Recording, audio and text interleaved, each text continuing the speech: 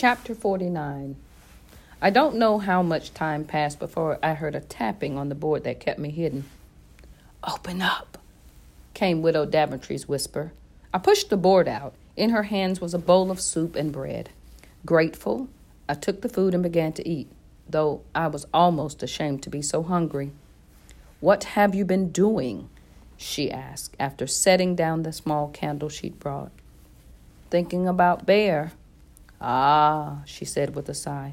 "Well, you might, Crispin, forgive me for being so angry with you. God knows it's not your fault." She lapsed into a silence for a while. "Did Bear ever tell you about me?" she asked abruptly. "No," I said. 2 husbands, 7 children, none alive. And yet, I live."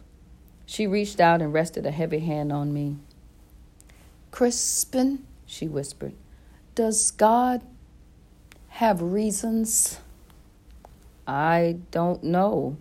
Head bowed, she began to weep again. I took her rough hand and squeezed it. It was some time before she could compose herself.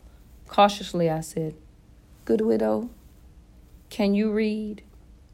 She looked at me with vacant eyes. "A little. Why do you ask?" "Can you tell me what it says here?" I held out my cross. She took it and turned it over in her hands. "It's from the Great Sickness," she said. "I don't have to read it. Bear told me what it says."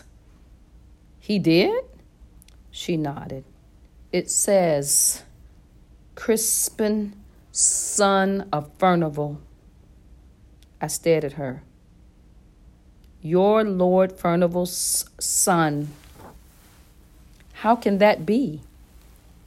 Who did you think your father was?" "My mother only said my father died before I was born, in the Great Sickness." She shook her head.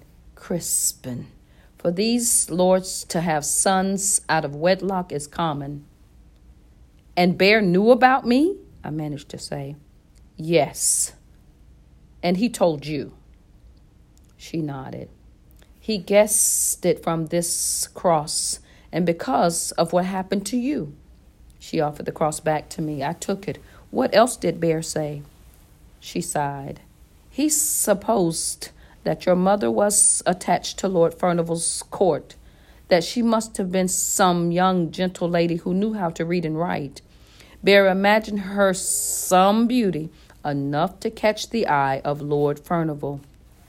Furnival must have brought her, no doubt against her will, to your village.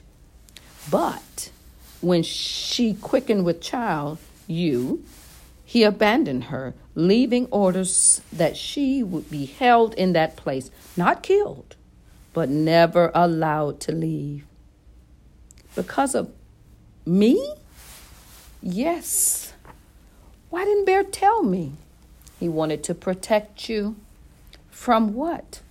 "Crispin," she said. "Whatever noble blood there is in you is only poison.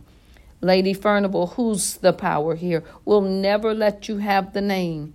She'll look on you as her enemy, knowing that anyone who chooses to oppose her will use you and what you are." "Does she even know of me?" I said, amazed. When the woman said nothing, I repeated the question. "If she knows as much as she may," said the widow. "What do you mean?" I cried. "Crispin, I cannot be certain, but if the rumor of the time 13 years ago was true, I believe I know who your mother was. She was the youngest daughter of Lord Douglas. Lord Furnival became infatuated with her. It was the talk of the town. Then word was given out that this young woman died. Apparently not." "What difference does that make?" I asked bitterly. "She's dead now." "But if Lord Douglas knew his daughter had a son by Lord Furnival, he might make a claim to the Furnival wealth through you. And if Lady Furnival knew of you as well, she would do anything to protect her power here. Your connection gives no honor, no position. What someone fears is not you, but that you will be used. Can't you see it? Your noble blood is the warrant for your death. It will remain so till it flows no more. I stared at her. Did Bear know this about my mother? I did not tell him. Why? He thought of you as his son. Why put a greater distance between you?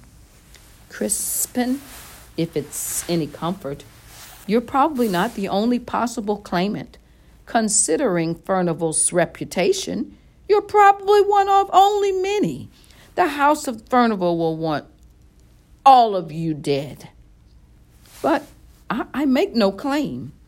Those who know of your existence fear you will, which is why you must get away as fast as possible and never, ever return to these parts. She reached out and touched me softly on my face with her rough hands. May sweet Jesus protect you, she said before she took her leave.